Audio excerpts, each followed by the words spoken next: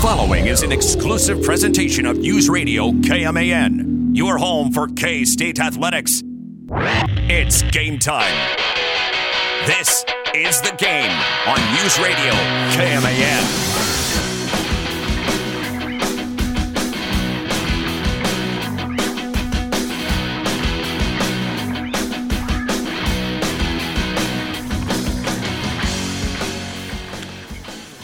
Before Wednesday night's K-State women's basketball game against Southern, Jeff Mittie was speaking with Matt Walters on the pregame broadcast.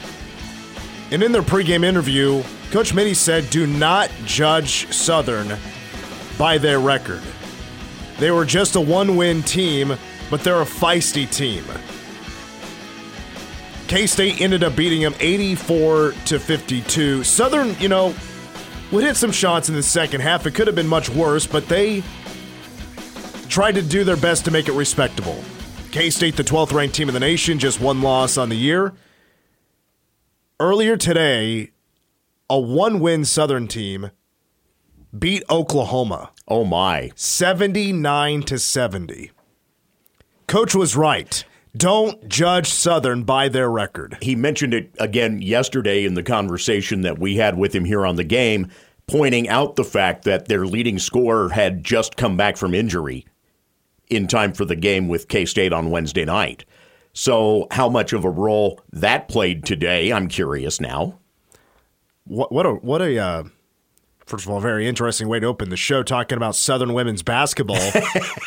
But they're playing a lot of bye games. They've played at Iowa State, Oregon, Nebraska, K-State, Oklahoma, Purdue, Baylor, Texas, Miami. They've played at all those places. All on the road? Yes. Wow. Yeah. It's a crazy road schedule. They're a HBCU, so that's part of it. Their athletic department is not very well funded at all. And,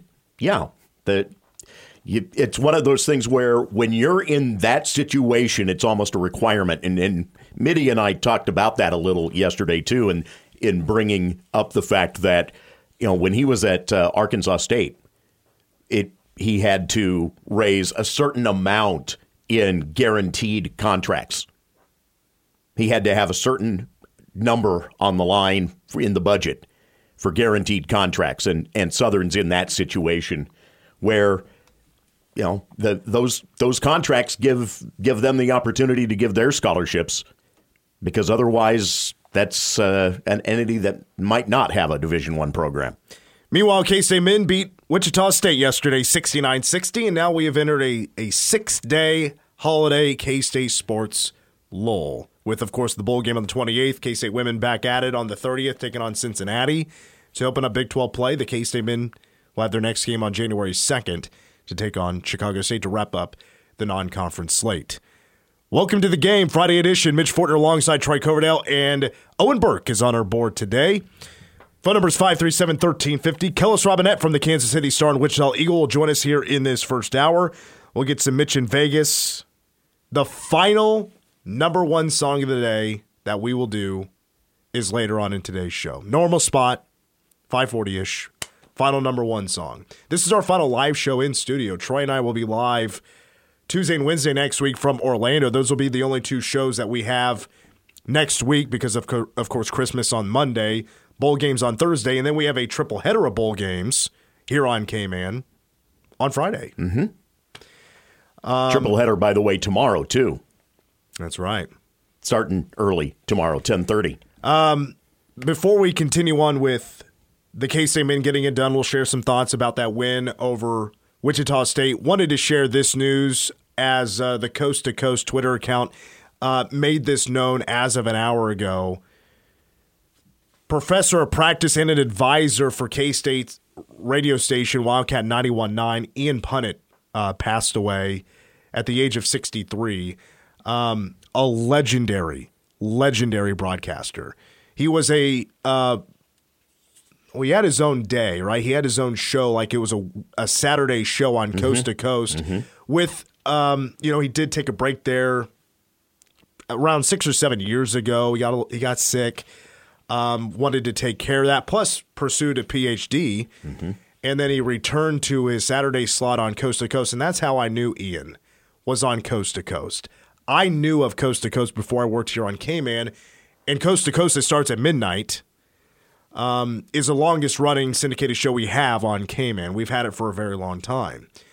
But Ian passed away earlier today, and as far as we know, we found out the news today.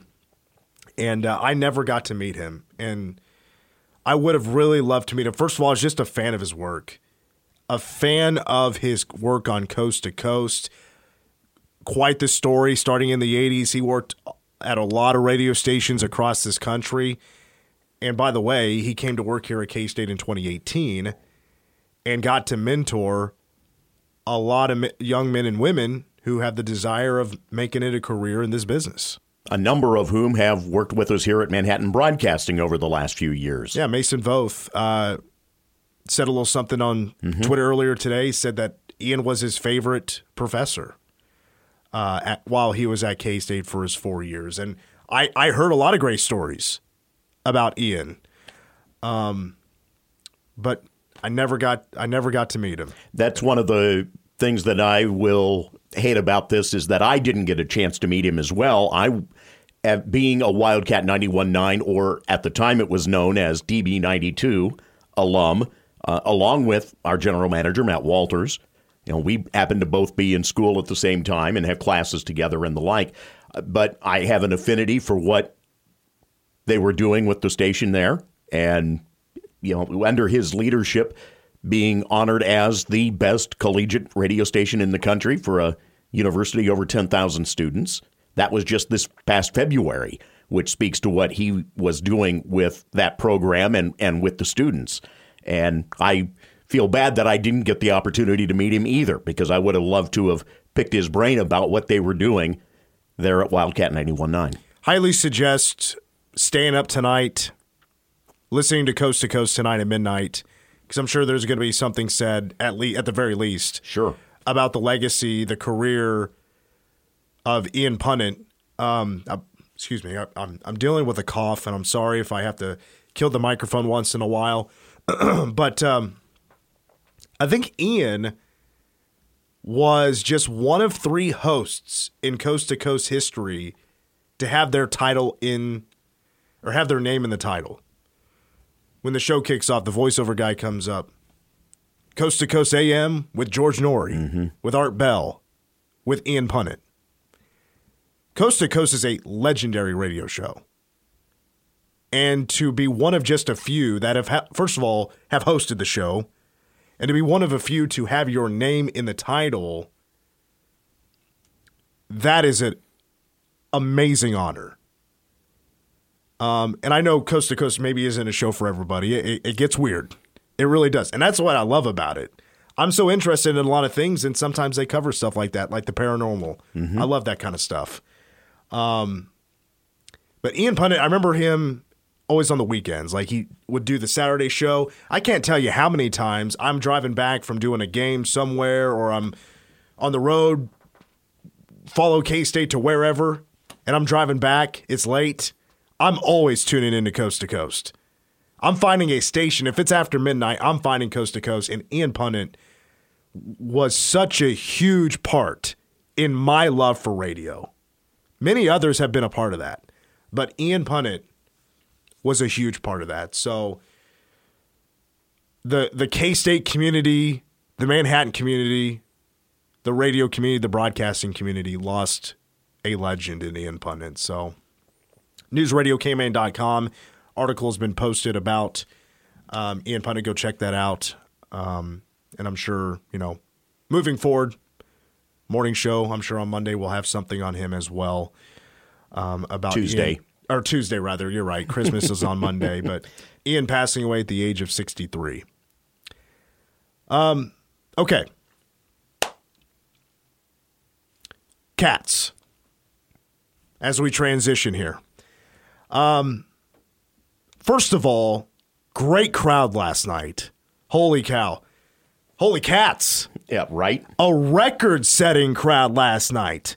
And a week ago, I looked up the tickets on the T-Mobile Center website, and I saw that the lower bowl was completely sold. I was like, as much as I've been doing PA, I've only done it twice prior in Kansas City, And the lower bowl had never been sold out as far as I know. Oh, really? And then I noticed that the upper deck, they're selling a ton of tickets. I was like, wow, this is going to be a really well-attended game.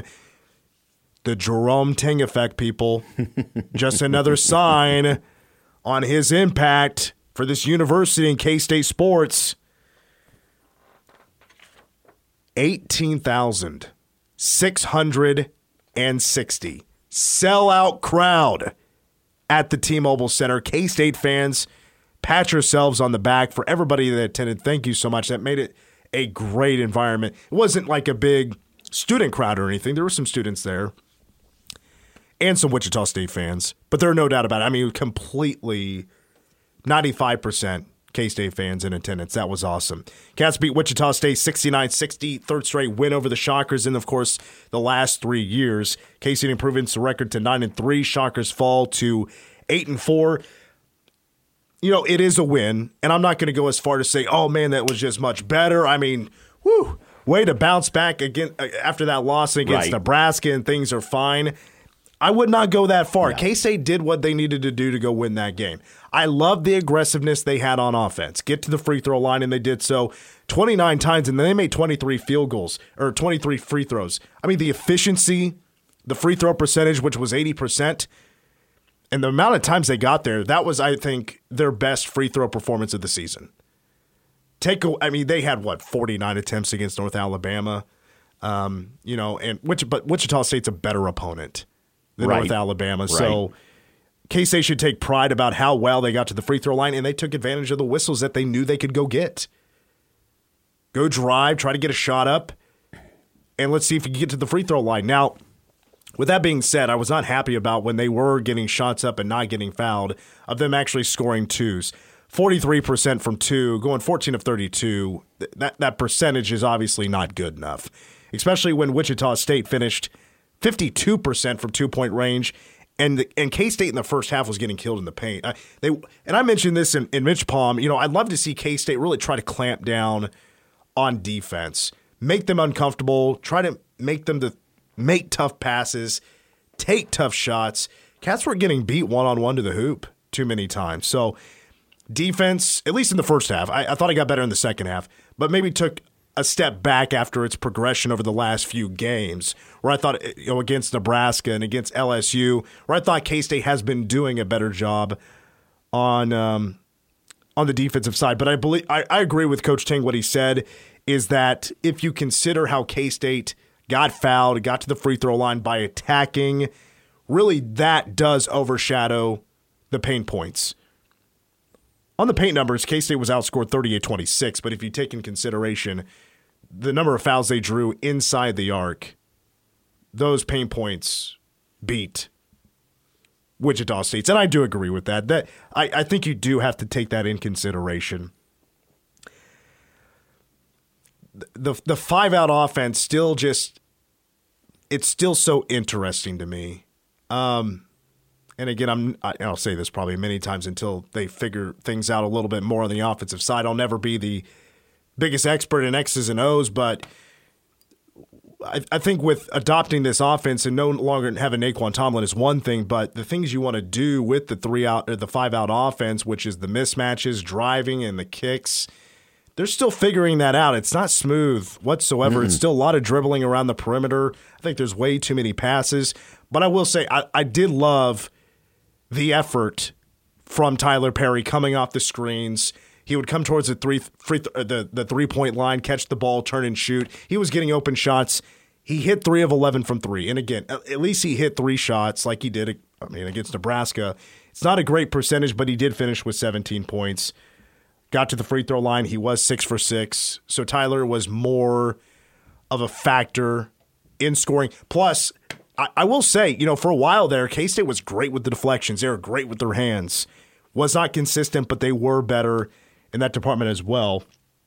Cats finished 6 of 18 from three-point range. That's just the second time this year they've shot under 22 threes in a game and finished 6 of 18. That's not bad. Not bad. Hopefully we'll continue to work on that. My biggest individual takeaway was David Gasson. David was much better.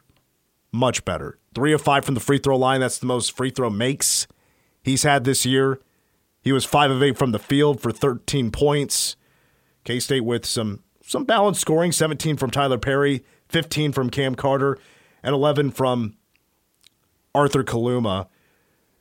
David was rebounding. He had 9. He was not perfect on defense. He gave up an and one, which should have been an easy defensive stop. The guy just made a move, and it was much better than what David can handle. But David, I thought, made a big step. It was a very necessary step, as Coach Tang has said over and over again, that David Gasson is the hardest worker. Before practice, after practice, he took it personal that he missed 6 free throws against LSU. He missed a couple more against Nebraska, and then he made 3 of 5. That's definitely progress, and it was, I think, his best game of the year, especially with 3 blocks mixed in there as well. So I like that, but I think at the end of the day, I don't know if Wichita State's that good. I don't really consider them a good team. They're decent. I think they're decent. K-State got out of there by 9. K-State figured out a way to get it done. I think that might be the motto for Big 12 play, where K-State isn't going to boat race anybody probably. Maybe they get one here and there against, Oklahoma State or West Virginia, but there's not going to be too many. There's going to be a lot of grinded out type of games. And with K-State at this point in the schedule, still trying to figure a lot of things out. Trying to become more consistent, more smooth. Definitely still trying to cut down on the turnovers. They had 17. Some silly plays were made. Ball just getting knocked out of their hands or getting owned underneath the hoop, and where they should be scoring or rebounding better, they're just getting out-muscled in those areas. They're still trying to figure a lot of things out. That's going to carry over into Big 12 play, where they're still trying to figure some things out. That, again, I am intrigued to see what this coaching staff is able to do with the coming time here. And again, it's a very short time when you take the holiday break with it, but there is at least time to be able to work with guys, time that you don't get during finals week, time that you don't get really during many of the other layoffs during this first portion of the schedule. Things will get consistent after the holiday break because of the conference schedule. But here at Christmas time is really your opportunity to take stock of where you are, and let's see if we can get these adjustments covered over these next few days. Well, it's kind of like when you're home and you obviously want to spend time with your family, but also kind of how can you use that time to benefit yourself in preparing for the next leg of the season with watching basketball, watching back what you've done, just reflect in your own mind about how your season is going so far. One of the dirty secrets of college basketball is that these players do not get much of a Christmas. And in fact, I know all too well of the times that literally players were meant to be back in town, meant to be back for practice because they had the first practice on the 26th.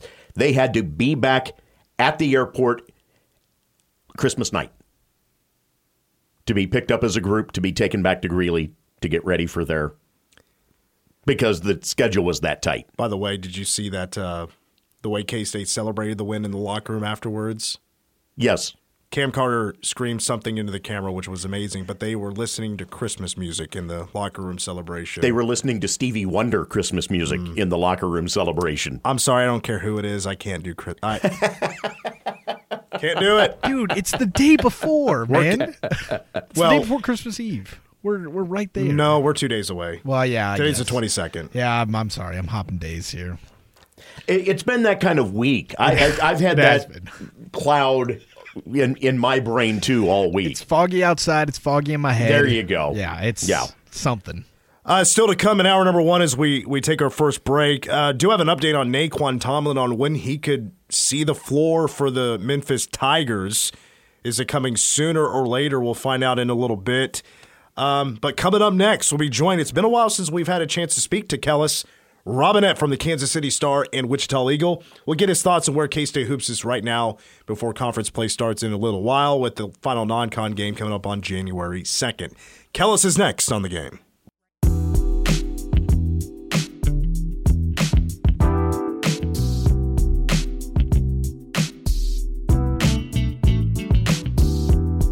It's the game on K-Man. Mitch Fortner, Troy Coverdale, and Owen Burke. Everybody bobbing their heads. It's a great song. It's one of the, I can go word for word with the song, actually. It's a great song. It's a subtle. No, I'm not doing it. I can't do it with him. I've got to sing along. I'm not a standalone voice. Yeah. You're not ready to do some karaoke. Nah. Speaking of songs, the final number one song of the day that we will do will be coming up later on in hour number 2 at about 5:40, along with Mitch in Vegas. We'll ask us anything, plus the latest on Naquan Tomlin, and will he be seeing the floor very soon for the Memphis Tigers? We got an update from Penny Hardaway. We'll bring that a little bit later on in this hour. We're now joined by Kellis Robinett from the Kansas City Star and Wichita Eagle. It's been a while since we've been able to talk to Kellis here on the game, so we appreciate his time. Kellis, earlier today you put out an article, and I remember you asking this question to players not too long ago about their favorite Pop-Tart flavor. So let's get you on the record. What's your favorite Pop-Tart flavor? Oh, I'm a big frosted strawberry guy. I used to put down a lot of those in my younger days. I would rip open the packages 2 a minute, eat them for a snack, eat them for breakfast. That's always been my favorite. I swear, everybody's answer to that is either the strawberry or the brown sugar cinnamon. Is there, anybody else? You can answer this if you guys want to. Does anybody like anything else other than those 2 flavors?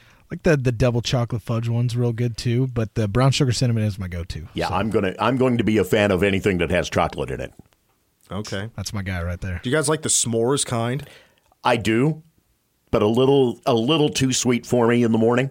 Yeah, I'm honestly not a huge s'mores guy. I can't lie to you. It's no hate to it, but I think it gets a little played out every once in a while. Of course, it should be a part of everybody's balanced breakfast in the morning. Okay, so any thoughts, Kellis, on the Pop-Tarts Bowl? I know we're 6 days away, and we're waiting on to see if Peyton Wilson is going to opt out or not for NC State, but what do you like about K-State's chances right now?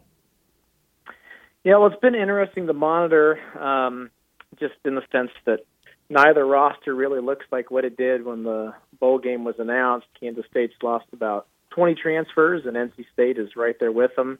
Both teams have had some opt-outs, so it's been interesting to see the opening line was Kansas State favored by about a touchdown. Now it's closer to a pick-em just because there's been so much roster change. It seems like most of North Carolina State's players who are sitting out or leaving the team aren't quite as significant as Kansas State, so it's a somewhat difficult game to handicap in that sense, but the wild thing about it is that even though Kansas State lost their quarterback, there's just a lot of excitement about Avery Johnson for this game.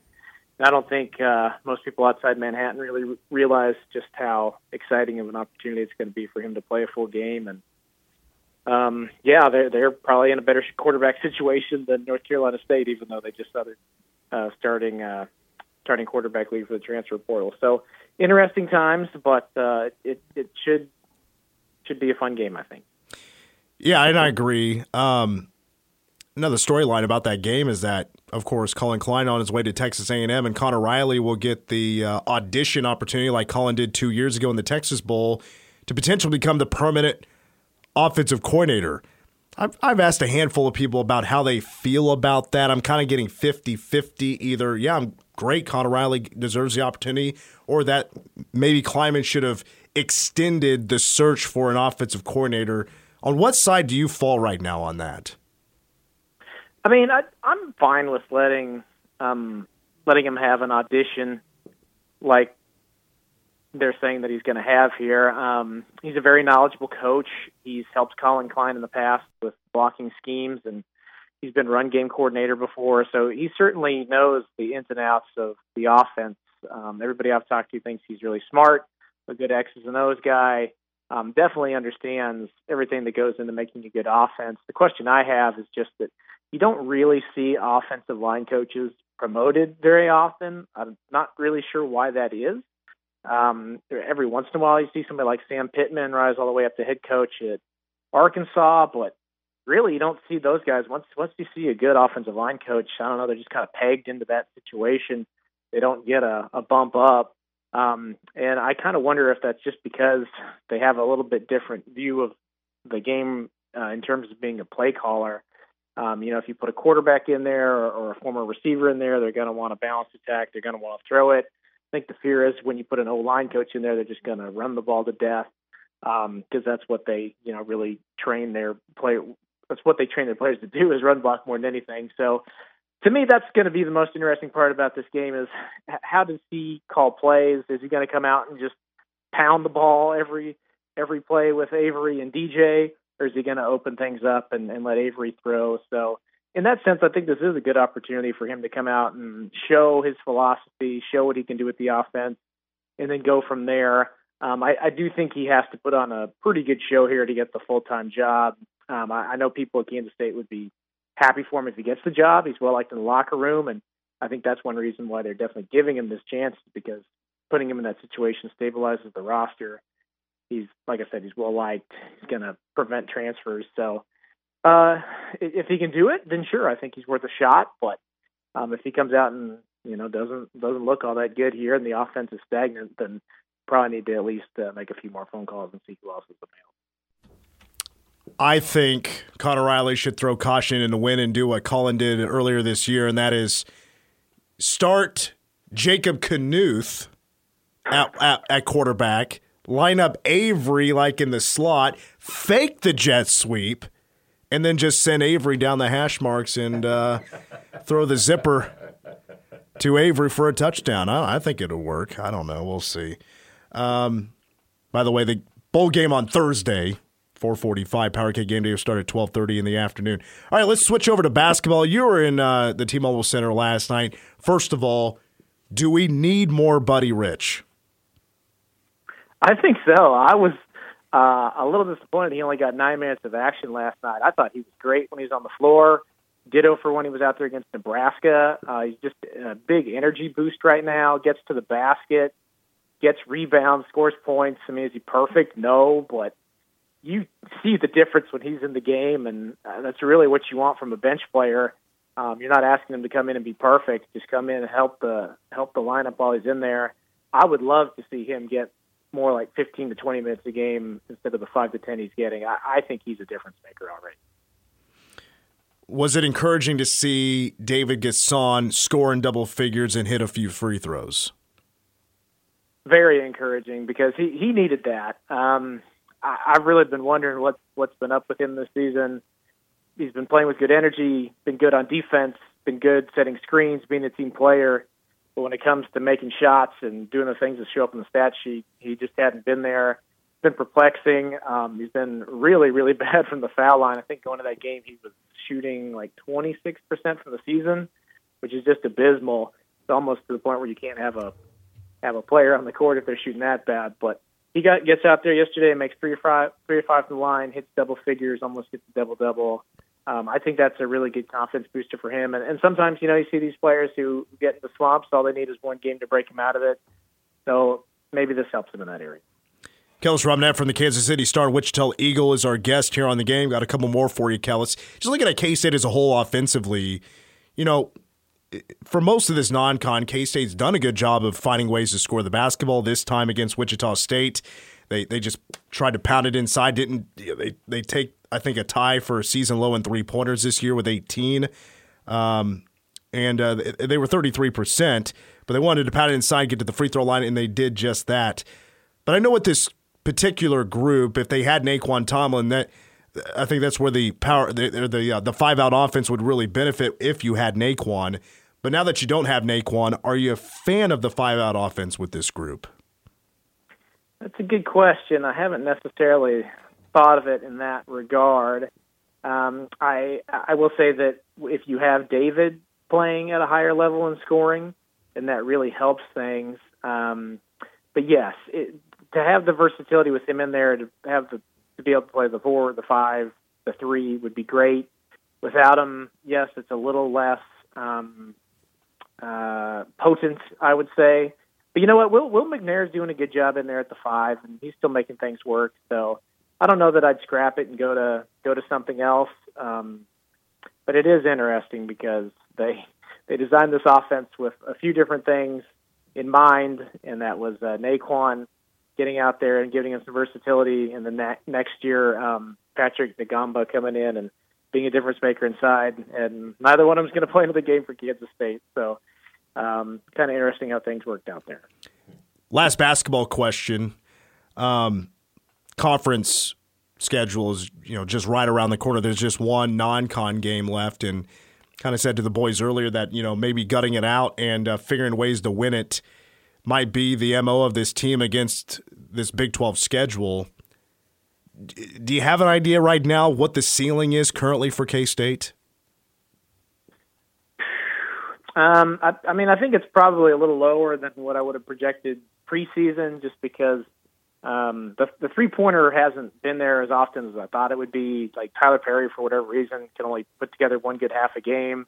And, sometimes that's still more than good enough for him to win. Last night, he only scores 2 points in one half, and he still has 17, and they win by 9, and everybody's happy.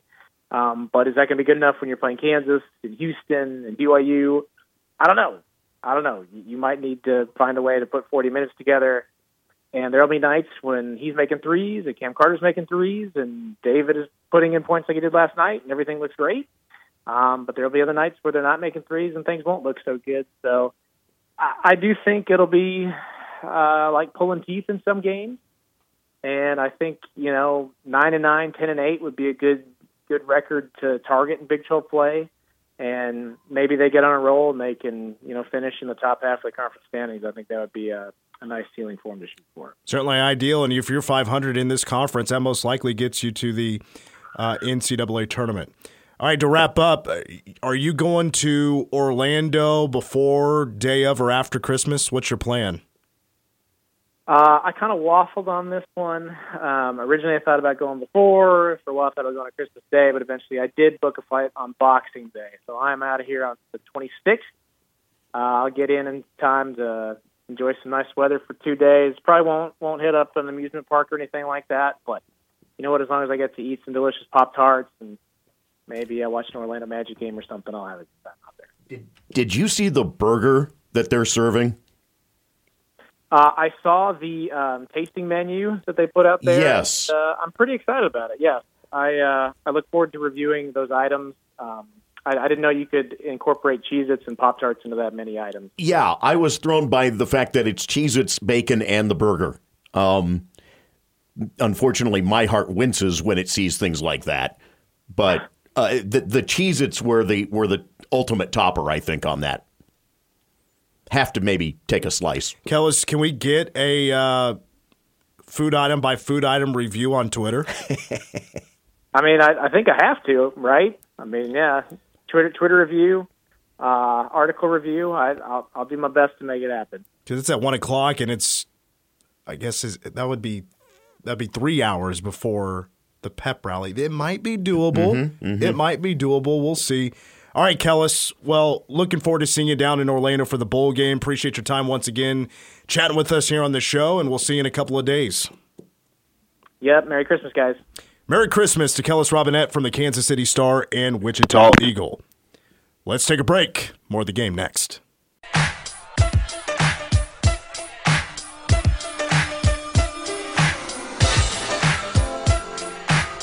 My God, the Pop-Tarts Bowl is all in on everything Foodwise are selling is somehow mixed in with Pop-Tarts or Cheez-Its.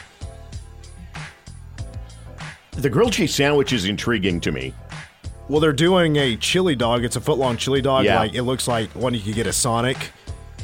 And it's loaded with cheddar cheese and chili, but also it's topped with Cheez-Its. Did you see the nachos? No. Can we got Pop-Tarts Bowl, let's cool it with the Cheez-Its. Nobody likes Cheez-Its that much that we need it mixed in with everything we can eat. Cheez-Its, jalapeno queso, bacon, and green onions. It's going to be that's a sodium-filled trip to Orlando right there. And extra chip. Yeah, for a guy who's had heart failure, it's not exactly a great idea, right? Yeah, you might need to be careful when you're down there. They're selling a mac and cheese. Yeah, mac and cheese. It's nachos, like extra Lasix. I'm sure my doctor is going, you don't even think about it. As I was looking down our media itinerary, Troy, we have two options for Wednesday night activity. Yes. We can either go to the Orlando Magic Philadelphia 76ers NBA game for free, but we got to make that decision soon. Okay. Or we can go to AEW because they're also in Orlando the night before. What's the card looking like? I haven't even looked yet. Swerve, John Moxley, and Jay White. Oh, wow. Triple threat. How about if we dance. figure out a way to have an NBA WWE mashup with Joel Embiid? AEW. Sorry. Well, I mean, give him a break. Hey, come on, I was rolling. Here's the only problem. It would be pretty easy to get to the Magic game. It's downtown. It's like a straight shot north of our hotel. We'd Uber or whatever. Right. Getting to the wrestling is going to be the challenge. So AEW is a 30-minute drive away from our hotel. It's clear it's the complete opposite side of Orlando. It's in UCF's basketball arena, some insurance company name. So it would be tough to get to, especially doing a show from the pep rally. And when we get done, we're 30 minutes away from the show actually beginning. I'd love to go, but the Magic game will probably be a lot easier. By the way, to get to. While we were mentioning all the Cheez-Its things, the Pop-Tarts ice cream sundae does not sound bad.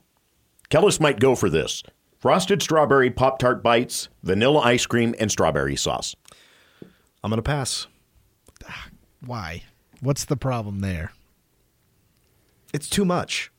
We're getting... Listen. That's what the trip's for. These people need to know they're not Chef Ramsay. No, but it's what the gig is, man. It's what the gig is. They recognize that you have to have these types of things. You know, speaking, the Pop-Tarts Bowl, I was looking at this earlier. The Pop-Tarts Bowl is like the Copper Bowl. You know, the Copper Bowl's gone through a whole bunch of name changes, different stadiums, but it's been in the same area. All the way back to when the joke was made that, you know, it would have been nice to go to the Orange Bowl because at least oranges bounce. Someone throws a Weiser lock at you, it's a little more painful.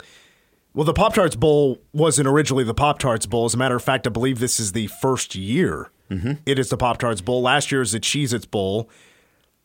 But this bowl game has been around since 1990. Do you remember the first sponsor for this bowl game back in 90 was? I do, but that's because I cheated a couple of weeks ago. Well, it was the Blockbuster Bowl. Owen, you might be a little bit too young for Blockbusters, are you? I'm not, actually. There was one. There's one in my hometown back in Derby that I went. I spent a lot of Friday nights in Blockbuster. It wasn't long through my childhood, but I do have some memories there. So the deal was at the time they were in Miami.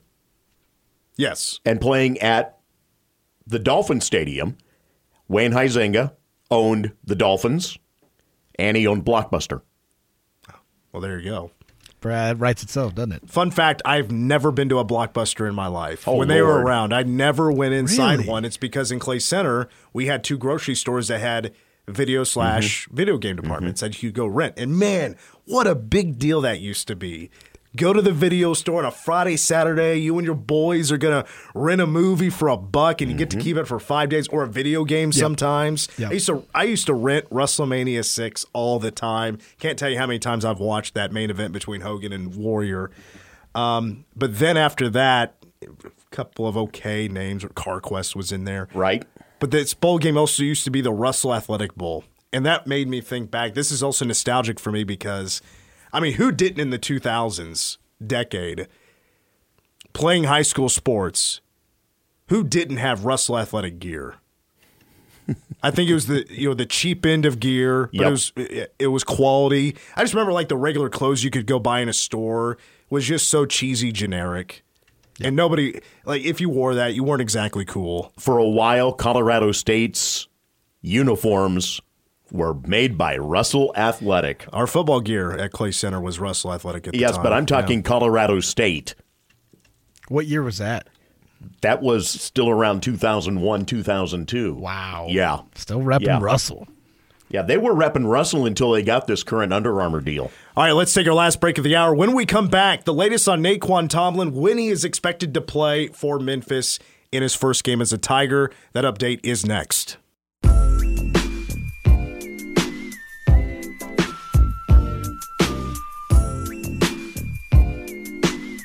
You know, there's some rock songs in there and stuff, right? Yeah, I have a very particular style, don't I? You do. You pick out the same ones once in a while. I do, yeah. And there's some serious Troy's old rock songs in there, too. Well, it's always tough because some of them have words. I don't want to play those. These I know don't have words on them, so I'll just stick to them. If you really want some Blink 182 and Taking Back Sunday, I think there's some John Kurtz bets still left over. All right, so the latest on Naquan Tomlin. It sounds like Naquan's going to play tomorrow. That early. As he becomes bowl eligible as we transition into the next semester. Naquan Tomlin, who transferred over to Memphis to play for Penny Hardaway, who is a top 25 team. They've been on a hell of a run lately. I think they've just beaten 4 top 25 teams in a row. Yeah. It's at least 3. It may be 4. But they are playing Vanderbilt tomorrow afternoon. And Penny Hardaway said that pending some final clearance and some compliance today for Memphis, that Naquan Tomlin might play tomorrow at 3 o'clock on CBS against Vanderbilt. It's a crazy early start to the season there. All right, hour 2 of the game. Hit the latest on the early headlines as we get closer to the Pop-Tarts Bowl, as Hoops is now on a 10-day layoff for the men's team. Mitch in Vegas, the final number 1 song of the day as well, is coming up. Hour 2 of the game and your local news is next.